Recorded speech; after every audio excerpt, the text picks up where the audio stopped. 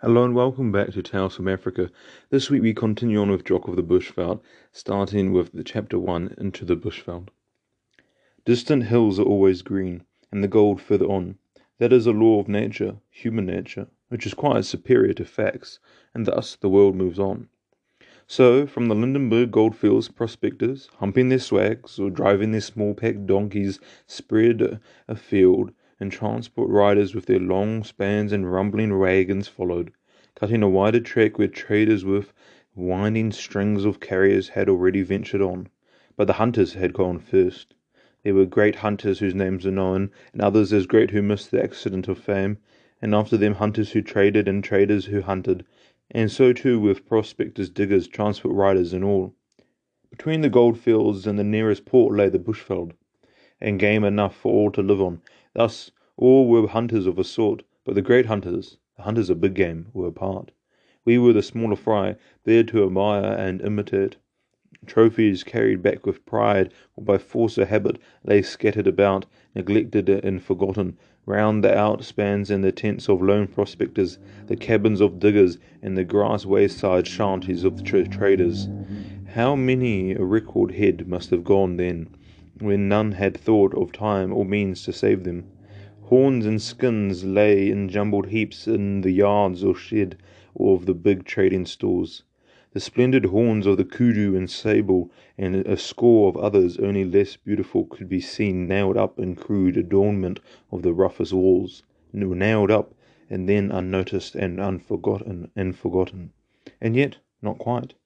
For though to the older hands they were of no further interest, to the newcomer they spoke of something yet to see, and something to be done, and the sight set him dreaming of the time when he too would go a-hunting and bring his trophies home. Perched on the edge of the berg, we overlooked the wonder world of the bushveld, where the big game roamed in thousands, and the wildest tales were true.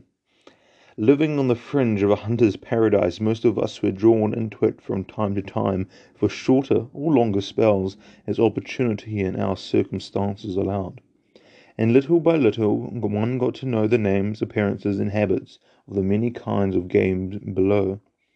Long talk in the quiet nights up there under wagons, in grass shelters in the woods, or in the wattle and daub shanties of the diggers, where men passed to and fro and swapped lies, as the polite phrase went, were our night entertainments, when younger hands might learn much that was useful and true, and more than that was neither. It was a school of grown-up schoolboys, no doubt a hard one, but it had its playground side, and it was the habit of the school to drop on to any breach of the unwritten laws, to rub in with remorseless good humour the mistakes that were made, and to play upon credulity with a shamelessness and nerve quite paralysing to the judgment of the inexperienced. Yet with it all there was a kind kindliness and quick instinct of fair dues, which tempered the wind, and in the main gave no one more than was good for him. There the new boy had to run the gauntlet, and if without a watchful instinct or friendly hint, there was nothing to warn him of it. When Faulkner, dragged to the piano, protested that he remembered nothing but a mere morceau, he was not conscious of transgression, but a delighted audience caught up the word, and thenceforth he was known only as Uncle Harry, the sailor, having explained that morceau was a recognised variant. Johnny-come-latelys got to learn was held to be an adequate reason for letting many a beginner buy his experience, while those who had been through it all watched him stumble into the well-known pitfalls. It would no doubt have been a much more comfortable arrangement all round had there been a polite ignoring of each other's blunders and absurdities. But that is not the way of schools, where the spirit of fun plays its usual part, and, after all, the lesson well rubbed in is well remembered. The new assayer, primed by us with tales of sable antelope, round Mac camp, shot old Jim Hill's only goat, and had to leave the carcass with a note of explanation, Jim being out when he called. What he heard from us when he returned, all prickly with remorse and shame, was a liberal education. But what he remembers best is Jim's note addressed that evening to our camp. "Boys, Jim Hill requests your company to dinner tomorrow, Sunday. mutton. As the summer spent itself and whispers spread around of new strikes further on, a spirit of restlessness of trek fever came upon us, and each cast about which way to try his luck. Our camp was the summer headquarters of 2 transport riders, and when many months of hard work, timber cutting on the berg, contracting for the companies, pole slipping in the bush, and other things gave us at last a rise, it seemed the natural thing to put it all into wagons and oxen and go transport riding too. The charm of a life of freedom and complete independence, a life in which a man goes as and where he lists and carries his home with him, is great indeed. But great too was the fact that hunting would go with it.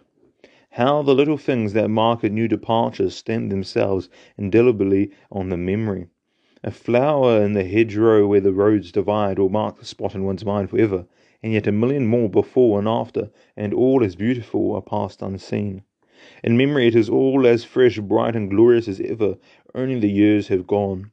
The start, the trek along the plateau, the crystal streams, the ferns in the trees, the cool, pure air, and through and over all, the quite intoxicating sense of freedom.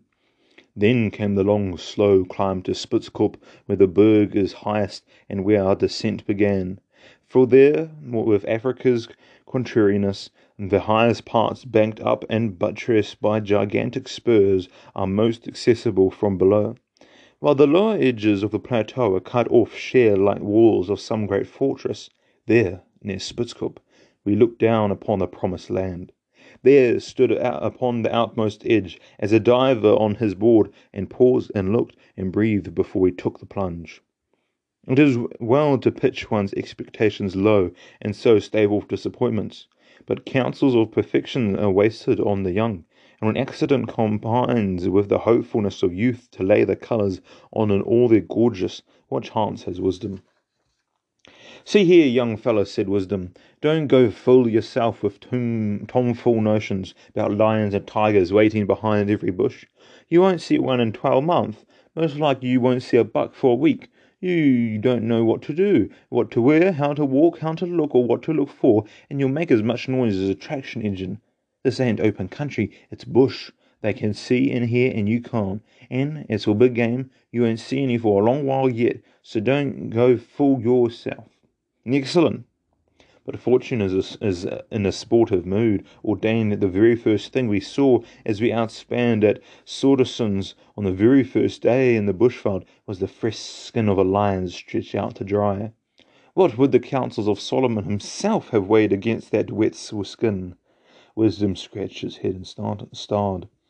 "Well, I am completely sugared."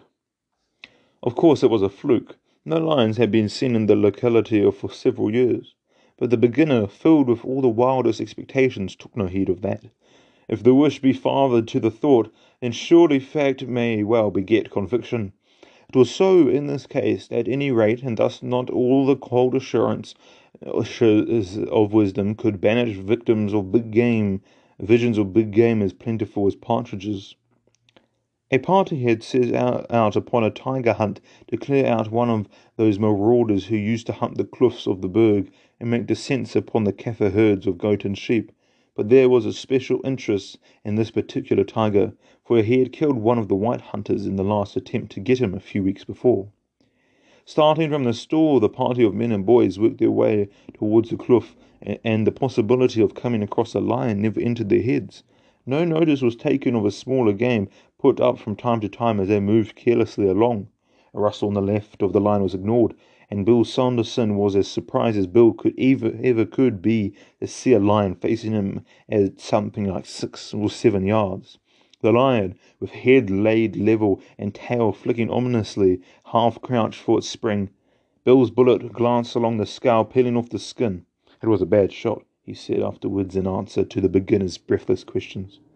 "He wasn't hurt, just sank a little like a pointer when you check him, but before he steadied up again, and I took for the nose and got him. You see," he added thoughtfully, "a lion's got no forehead. It's all here."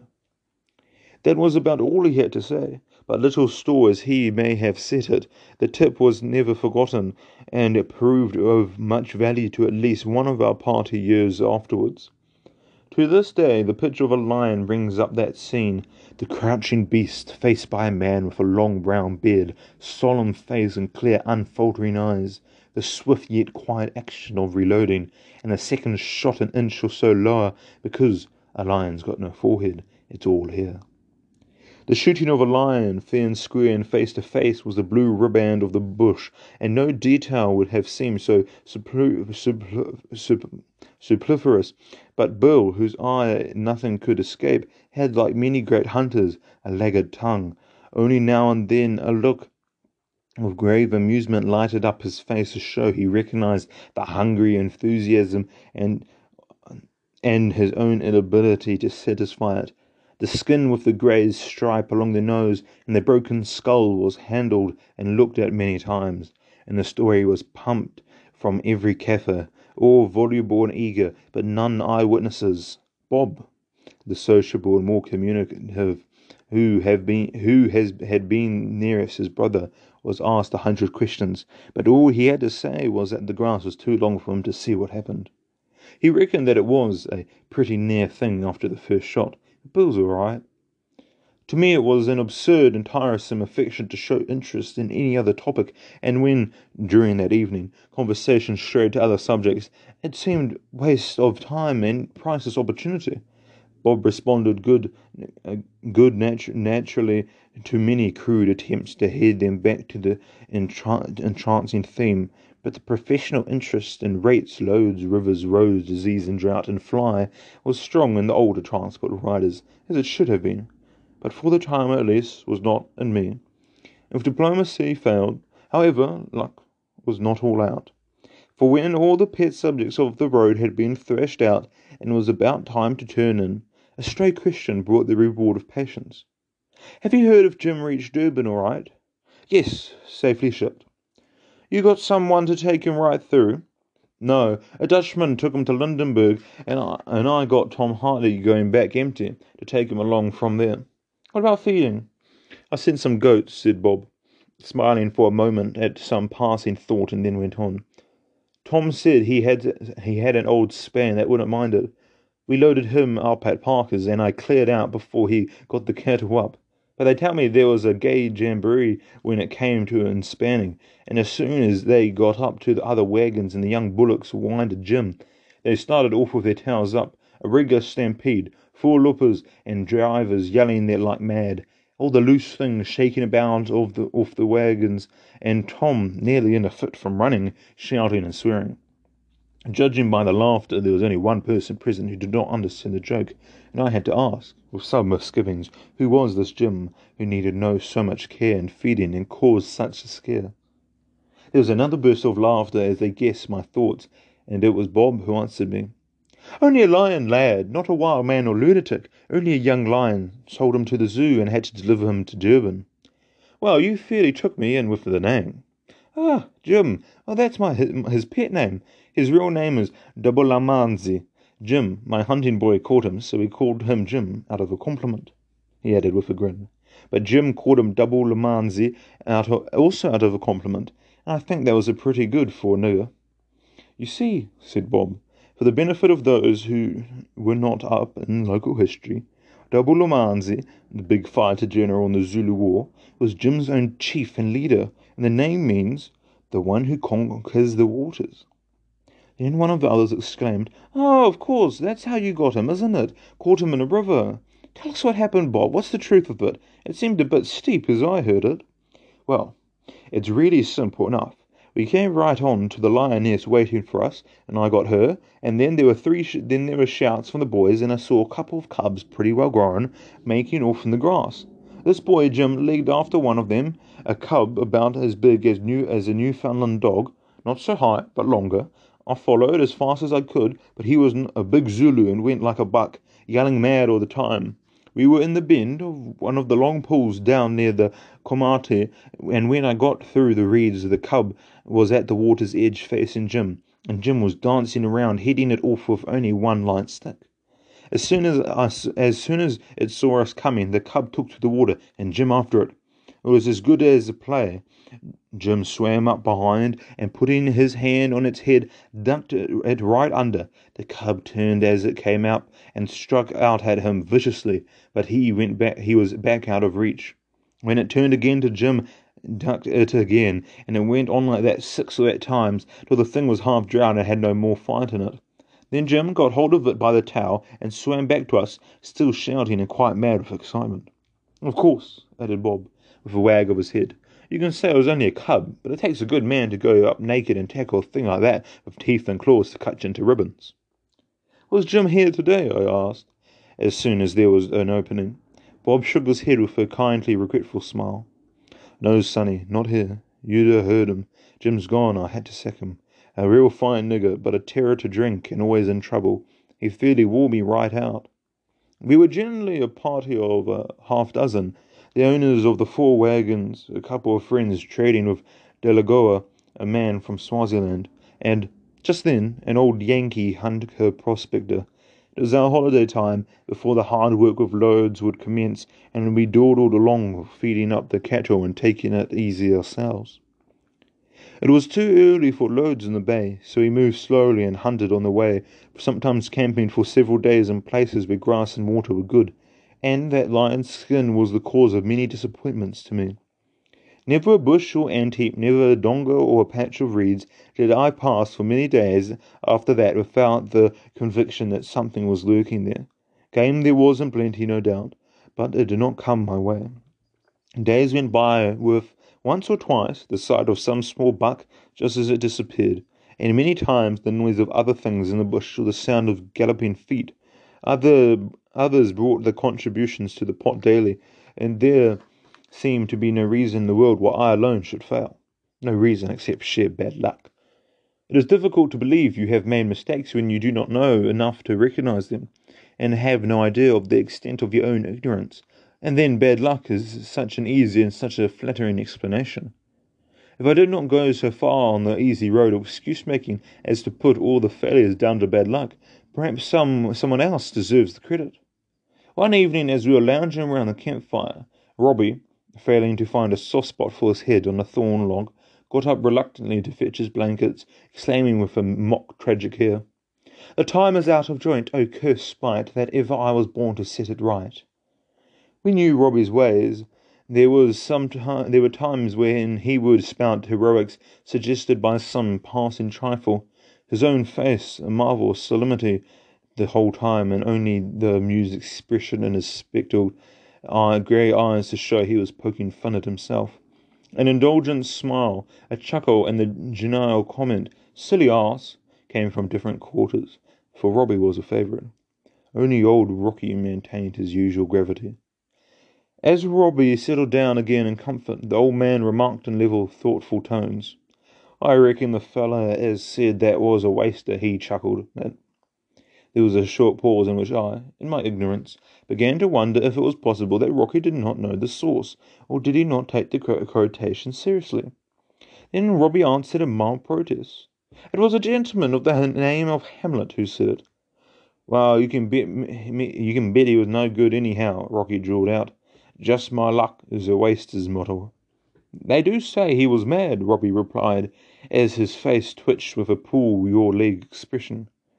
"But he got off a lot of first-class things all the same, some of the best things ever said." "I dare say they mostly can, but a man as sits down and blames his luck is no good anyhow. He's got no sand, and he's got no sense and got no honesty. It ain't the times wrong. It ain't the times wrong, it's the man. It ain't the job's too big, it's the man's too little." "You don't believe in luck at all, Rocky?" I ventured to put in. "I don't say there's no thing as luck, good and bad, but it ain't the explanation of success and failure, not by a long way. No, sir, luck just the thing any man like to believe is the reason for his failure and another fellow's success. But it ain't so. When another man pulls off what you don't, the first thing you got to believe is it's your own fault, and the last thing it's his luck. And you just got to wait in and find out what you went wrong and put it right. Thought any excuses and any explanations." "But Rocky, explanations aren't always excuses, and sometimes you really have to give it to them." Sonny, you can reckon it dead sure there's something wrong, but a thing that don't explain itself, and one explanation's as bad as two mistakes, it don't fool anybody worth speaking of except yourself. You find the remedy, you worth speak, you can leave the others folk put up the excuses. I was beaten. It was no use going on, for I knew he was right. I suppose the other fellows also knew whom he was getting at, but they said nothing, and the subject seemed to have dropped when Rocky, harking back to Robbie's quotation, said, with a ghost of a smile, "I reckon if that sharp o' your head too, keep the camp and meat, we go pretty nigh hungry." But it seemed a good deal to give up all at once, the bad luck, the excuses and explanations, and the comfort they afforded, and I could not help thinking of that wretched, wrong-headed stembuck that had actually allowed me to pass it, and then cantered away behind me. Rocky, known, liked, and respected by all, yet intimate with none, was going north, even to the Zambesi. It was whispered, but no one knew where or why. He was going off alone with 2 packed donkeys, and not even a boy for company, on a trip of many hundreds of miles and indefinite duration. No doubt he had an idea to work out. Perhaps a report of some trader or hunter, or even native, was his pole star. Most certainly he had a plan, but what it was no living soul would know. That was the way of his kind. With them there was no limit in time or distance, no hint of purpose or direction, no home, no address, no people. Perhaps a partner somewhere, or a chum as silent as themselves who would hear some day if there was anything to tell. Rocky had worked near our camp on the Berg. I had known him to nod to, and when we met again at one of the early outspans in the bush and offered a lift for him and his packs, he accepted and joined us. It being still a bit early to attempt the crossing the rivers with packed donkeys.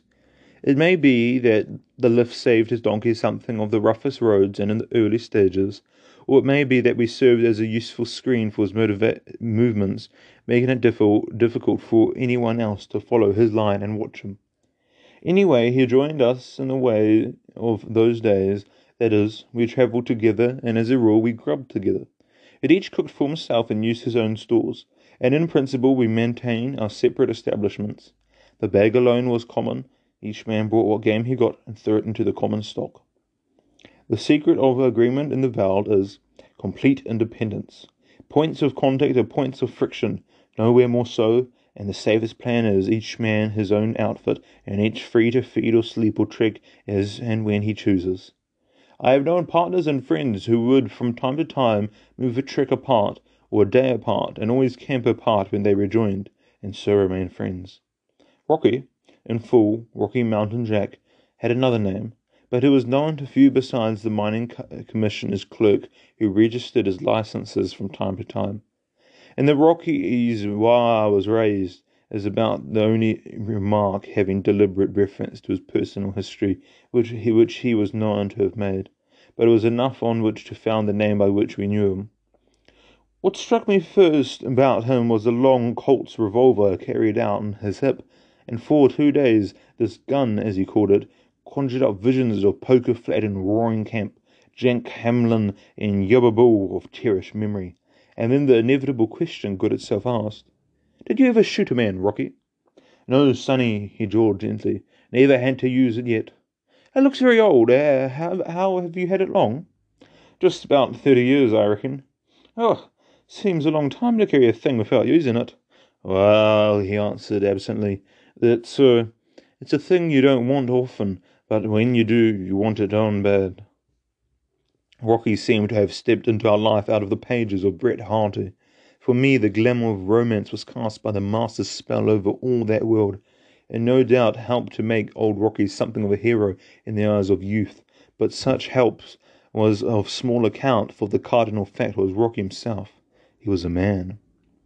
There did not seem to be any known region of the earth where prospectors roam that he had not sampled, and yet whilst gleaning something from every land, his native flavour clung to him unchanged. He was silent by habit and impossible to draw, not helpful to those who looked for shortcuts, yet kindly impatient with those who meant to try. He was not to be exploited, and had an illuminating instinct for what was not genuine. He had no use for short weight, and showed it. I used to watch him in the circle around the fire at nights, his face grave, weather-stained and wrinkled, with clear grey eyes and long brown beard, slightly grizzled then. Watch and wonder why Rocky, experienced, wise and steadfast, should, at 60, be seeking still. Were the prizes so few in this prospector's life, or was there something wanting in him too? Why had he not achieved success? It was not so clear that ideals differ. Rocky's ideal was the life, not the escape from it. There was something, sentiment, imagination, poetry, call it what you will, that could make common sense seem to him common indeed, and cheap. To follow in a new rush, to reap where another had sown, had no charm for him. It may be that an inborn pride disliked it, but it seems more likely that it simply did not attract him. And if, as in the end I thought, Rocky had taken the world as it is and backed himself against it, living up to his ideal, playing a lone hand, and playing it fair in all conditions, treading the unbeaten tracks, finding his triumph in his work, always moving on and contented so to the end, the crown, he was a man, then surely Rocky's had achieved success. That is Rocky as remembered now. A bit idealized, perhaps so, but who can say? In truth, he had his sides and the defects of his qualities, like everyone else, and it was not everyone who made a hero of him. Many left him respectively alone, and some of their feelings came to me the first time I was with him, when a stupid chatterer talked and asked too much. He was not surely or tacturian, but I felt frozen by a calm, deadly unresponsiveness which anything with blood and brain should have shrunk under.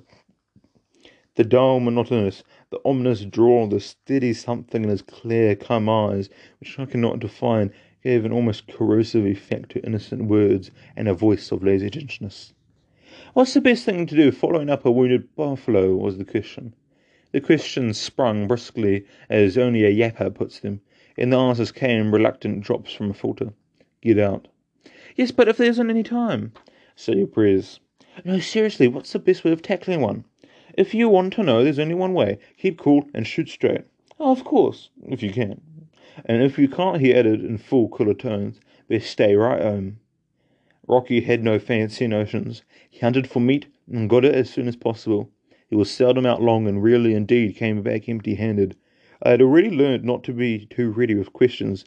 It was better, so Rocky put it, to keep your eyes open and your mouth shut. But the results at first hardly seemed to justify the process. At the end of the week of failures and disappointments, all I knew was that I knew nothing. A very notable advance, it is true, but one quite difficult to appreciate.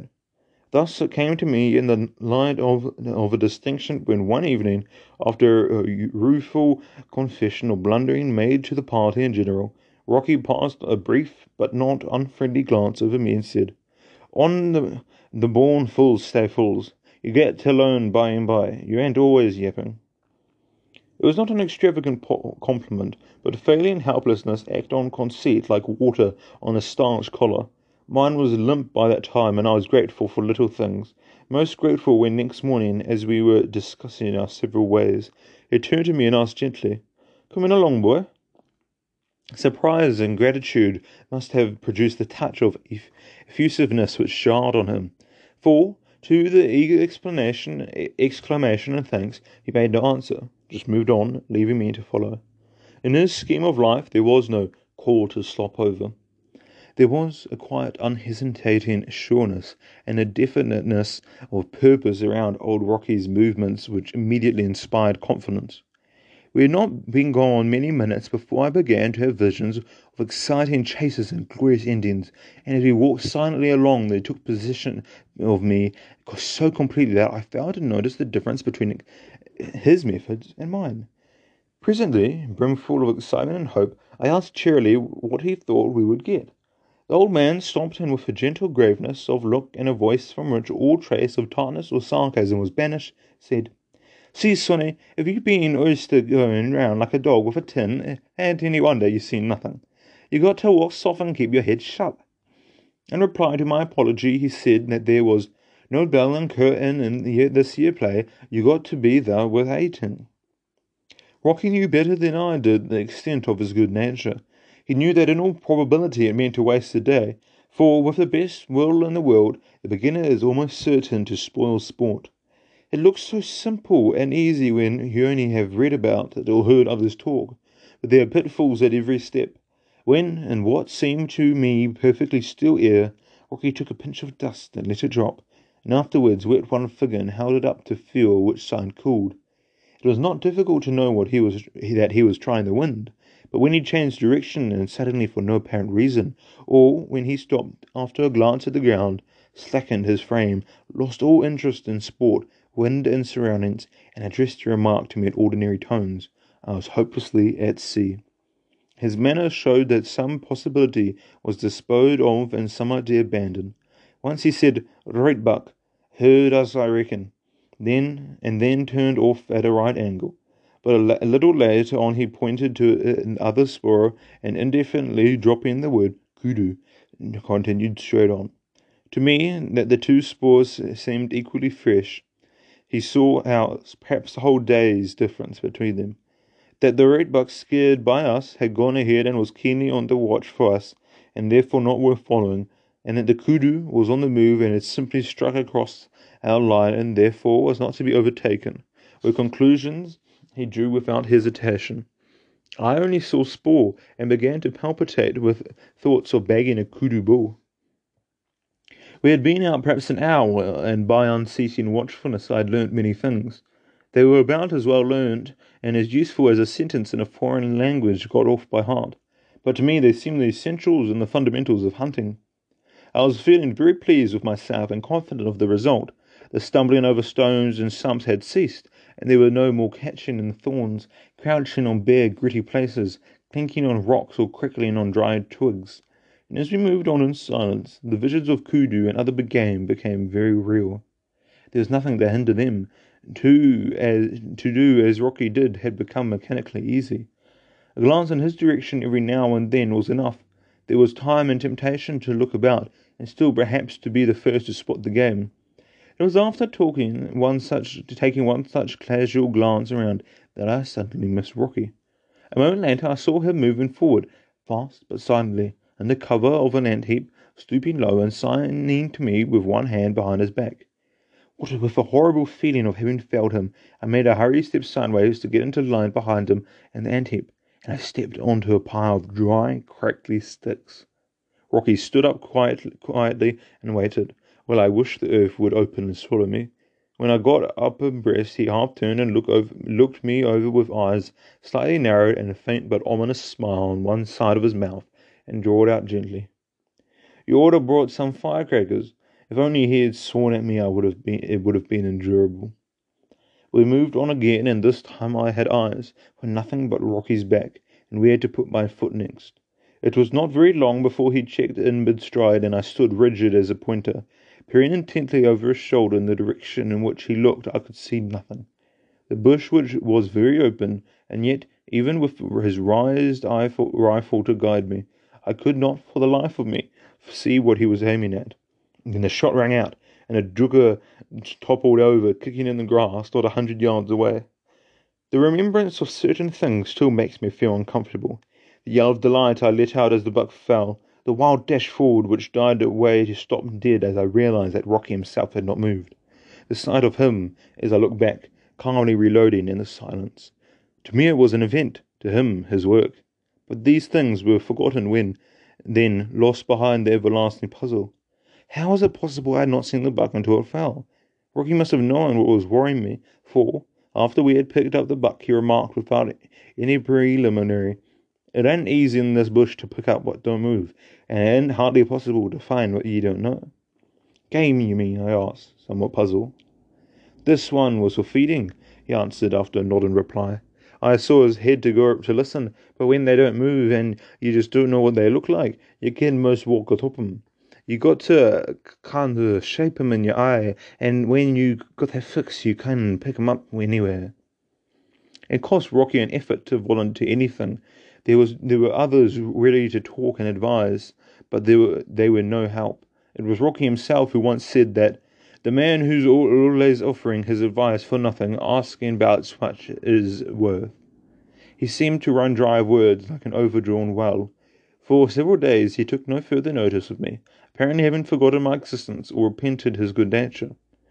Once again, when in reply to a question I was owning up to the hopes and chances and failures of the day, I caught his attentive look turned on me and was conscious of it, and a little apprehensive. For the rest of the evening, nothing happened. The following evening, however, it came out. I had felt that the look meant something, and that sooner or later I would catch it. It was characteristic of him that he would always wait, and I never felt quite safe with him, never comfortably sure that something was not being saved up for me, for some mistake perhaps days old. He was not to be hurried, nor was he to be put off, and nobody ever interrupted him or headed him off. His quiet voice was never raised, and the lazy gentleness never disturbed. He seemed to know exactly what he wanted to say, and to have opening and attention waiting for him. I suppose it was partly because he spoke so seldom, but there was something else too. The something that was just Rocky himself. Although the talk appeared the result of accident, an instinct told me from the start that it was not really so. It was Rocky's slow and considered way.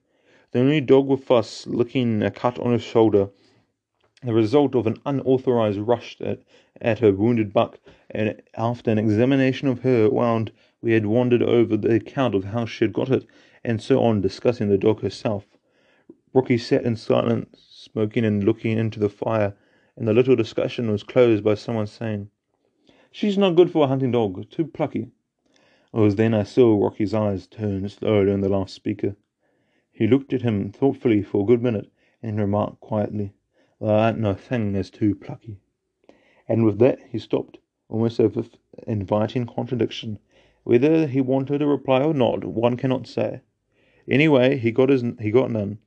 No one took Rocky on unnecessarily, and at his leisure he resumed. "There's brave men and there's fools, as ye can get some that's both, but there's a whole heap that ain't, and it's just the same with dogs. She's no fool, but she ain't been taught. That's what's the matter with her. Men has got to learn, dogs too. Men aren't born equal, no more dogs. One is born better than the other, more brains, more heart. But I ain't yet heard of the man born with knowledge or experience. That's what they got to learn, men and dogs. The born fools got to do fool's work all the time, but the others learn, and the brave man with brains got a big pool. He don't got shook up, just keeps on thinking out his job right along, while the other fellows worrying about his hide. And dogs is the same." Rocky's eyes, forever grave and thoughtful, rested on the fire, and the remarks that came from the other men passed unnoticed, but they served to keep the subject alive. Presently he went on again, opening with an observation that caused me to move uneasily before there was time to think why. "Boys is much like pups. You got to help 'em some, but not too much, and not too soon. They got to learn themselves, I reckon. If a man never made a mistake, he's never had a good lesson. If you don't pay for a thing you don't know what it's worth, and mistakes is part of the price of knowledge, the other part is work. Mistakes is the part you don't like paying, that's why you remember it. You save a boy from making mistakes, and if he's good at stuff, and him most like you spoil it. But he don't know anything properly because he don't think. And if he don't think because you saved him the trouble, and he's never learned how, he don't know the meaning of consequences and risks because you keep him off 'em. And by he gets to believe it's born in him to go right, and knows everything and can't go wrong. And if things don't pan out in the end, he reckons it's just bad luck. No, sir. If he's got to swim, you let him know right there that the water's deep and there's no one to hold him up. And if he don't wade in and learn, it's going to be his funeral." My eyes were all for Rocky, but he was not looking my way. And when the next remark came, and my heart jumped, and my hands and feet moved on their own accord, his face was turned quite away from me, towards the man on his left. "And it's just the same, it's the hunting. It looks so blamed easy he reckons it don't need any teaching. But let him try. Leave him run on till his boots is walked off and he's like to sit down and cry if he weren't ashamed to. Let him know every particular sort of blame fool he can make of himself, and then he's fit to teach, 'cause he'll listen and watch and learn and say thank you for it. Mostly you got to make a fool of yourself once or twice to know what it feels like and how to avoid it.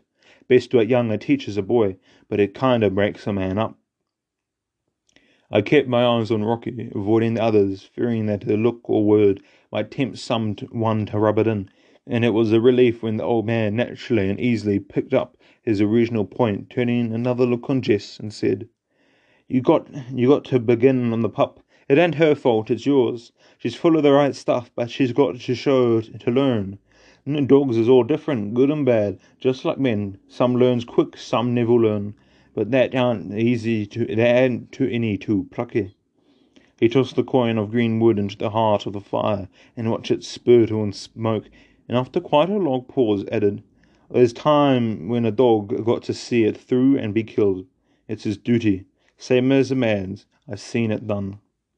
The last words were added with a narrowing of his eyes and a curious softening of his voice, as of personal affection or regret. Others noticed it too, and in reply to a question as to how it happened, Rocky explained in a few words that a wounded buffalo had waylaid and tossed the man over its back, and as it turned again to gore him, the dog rushed in between, fighting it off for time and eventually fastening on to the nose where the buffalo still pushed on. The check enabled the man to reach his gun and shoot the buffalo, but the dog was trampled to death. Were you? Someone began, and then at the look in Rocky's face hesitated. Rocky, staring into the fire, answered, It was my dog. Long after the other men were asleep, I lay in my blankets watching the tricks of light and shadow played by the fire, as fitfully it flamed or died away. It showed the long prostrate figures of the others as they slept full stretch on their backs, wrapped in dark blankets, and the wagons touched with unwonted colours by the flames, and softened to ghostly shadows when they died. The oxen sleeping contentedly at their yokes, Rocky's 2 donkeys, steep black and grey, tethered under a thorn tree now and then, a long ear moving slowly to some distant sound and dropping back again, satisfied. I could not sleep, but Rocky was sleeping like a babe. He, gaunt and spare, 6'2", he must have stood, weather-beaten and old, with the long solitary trip before him and 60-odd years of life behind. He slept when he laid his head down and was wide awake, and rested when he raised it. He who had been through it all slept, but I, who had only listened, was haunted, bewitched, possessed by racing thoughts, and on all account of 4 words and the way he said them. It was my dog. It was still dark, with a faint promise of saffron in the east, when I found a hand on my shoulder and heard Rocky's voice saying, Come in along, sonny. One of the drivers raised his head to look at us as we passed, and then called to his full looper to turn the cattle loose to graze and drop back to sleep. We left them loose. We left them and sallied out into the pure, clear morning, where all the world was still, while the air, cold and subtly stimulating, put a spring into the step and an extra beat or 2 into the pulse, fairly rinsing lungs and eyes and brain. What is there to tell of that day? Why, nothing, really nothing, except that it was a happy day, a day of little things that all went well, and so it came to look like the birthday of hunting. What did it matter to me that we were soaked through in 10 minutes, for the dew weighed down the heavy-topped grass, which with clusters of crystal drops that looked like diamond sprays. It was all too beautiful for words, and so it should be in spring-time of youth. Rocky was different that day. He showed me things, reading the open book of nature, that I could not understand. He pointed out the spoors going to and from the drinking place, and named the various animals, showing me one more deeply indented than the rest, and murmuring, Scared, I guess. Pointed to where it had dashed off out of the regular track, picked out the big splayed pad of the hyena sneaking around under cover, stopped quietly in his stride to point where a hare was sitting up cleaning itself, not 10 yards off, stopped again at the sound of a clear, almost metallic clink, and pointed to a little sandy gully in front of us, down which presently came 30 or 40 guinea fowl in single file, moving swiftly, running and walking, and all in absolute silence except for that one clink. How did he know they were there, and which way they would go? I know it all so promptly. There were questions I asked myself.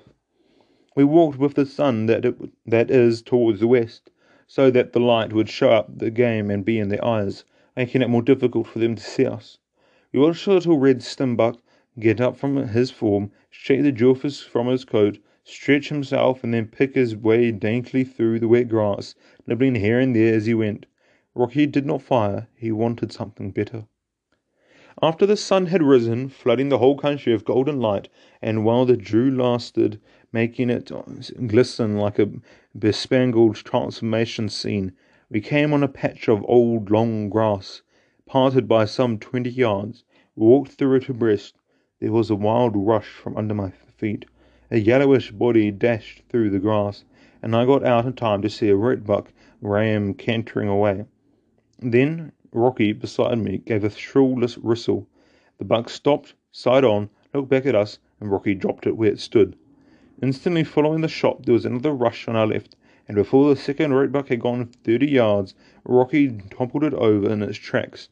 From the whistle to the second shot, it was all done in about 10 seconds. To me, it looked like magic. I could only gasp. We cleaned the bucks and hid them in a bush. There was meat enough for the camp then, and I thought we would return at once for boys to carry it. But Rocky, a moment's glance around, shouldered his rifle and moved on again. I followed, asking no questions. We had been only gone a few minutes when, to my great astonishment, he stopped and, pointing straight in front, asked, "What did you put up for that stump?" I looked hard and answered confidently, 200. "Step it," was his reply. My pace the distance was 82 yards. It was very bewildering. He helped me out a bit with bush telescopes, Sonny. "You mean it magnifies them?" I asked in surprise. "No, magnifies the distance like looking down an avenue. Gun barrels are miles long when you put your eye to it. Open flats bring 'em closer, and cross water or gully seems like you can put your hand on 'em. I would have missed by feet that time, Rocky. You can take it for a start half the distance and aim low." "Aim low as well?" "There's always something low, legs and ground to show what you've done, but there's no outers marked on the sky." Once, as we walked along, he paused to look at some freshly overturned ground and dropped the one word, "pig." We turned then to the right and presently came upon some vlei ground densely covered with tall green reeds. He slowed down as we approached. I tiptoed in sympathy, and when only a few yards off, he stopped and beckoned me on, and as I came abreast, he raised his hand in warning, soft of murmur as many deep voices. It conveys no idea of the fact to say that they were grunts. They were softened out of all recognition. There's only one word for it. They sounded confidential. Then, as we listened, I could make out the soft, silky rustling of the rich undergrowth, and presently could follow by the quivering and waving of odd reeds the movements of the animals themselves. They were only a few yards from us.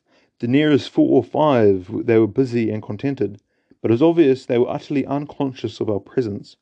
As we peered down to the reeds from our greater height, it seemed that we could see the ground, and that not so much as a rat could have passed unnoticed. Yet we saw nothing. And then, without the slightest sign, cause or warning that I could detect, in one instant every sound ceased. I watched the reeds like a cat on the pounce. Never a stir or sign or sound. They had vanished.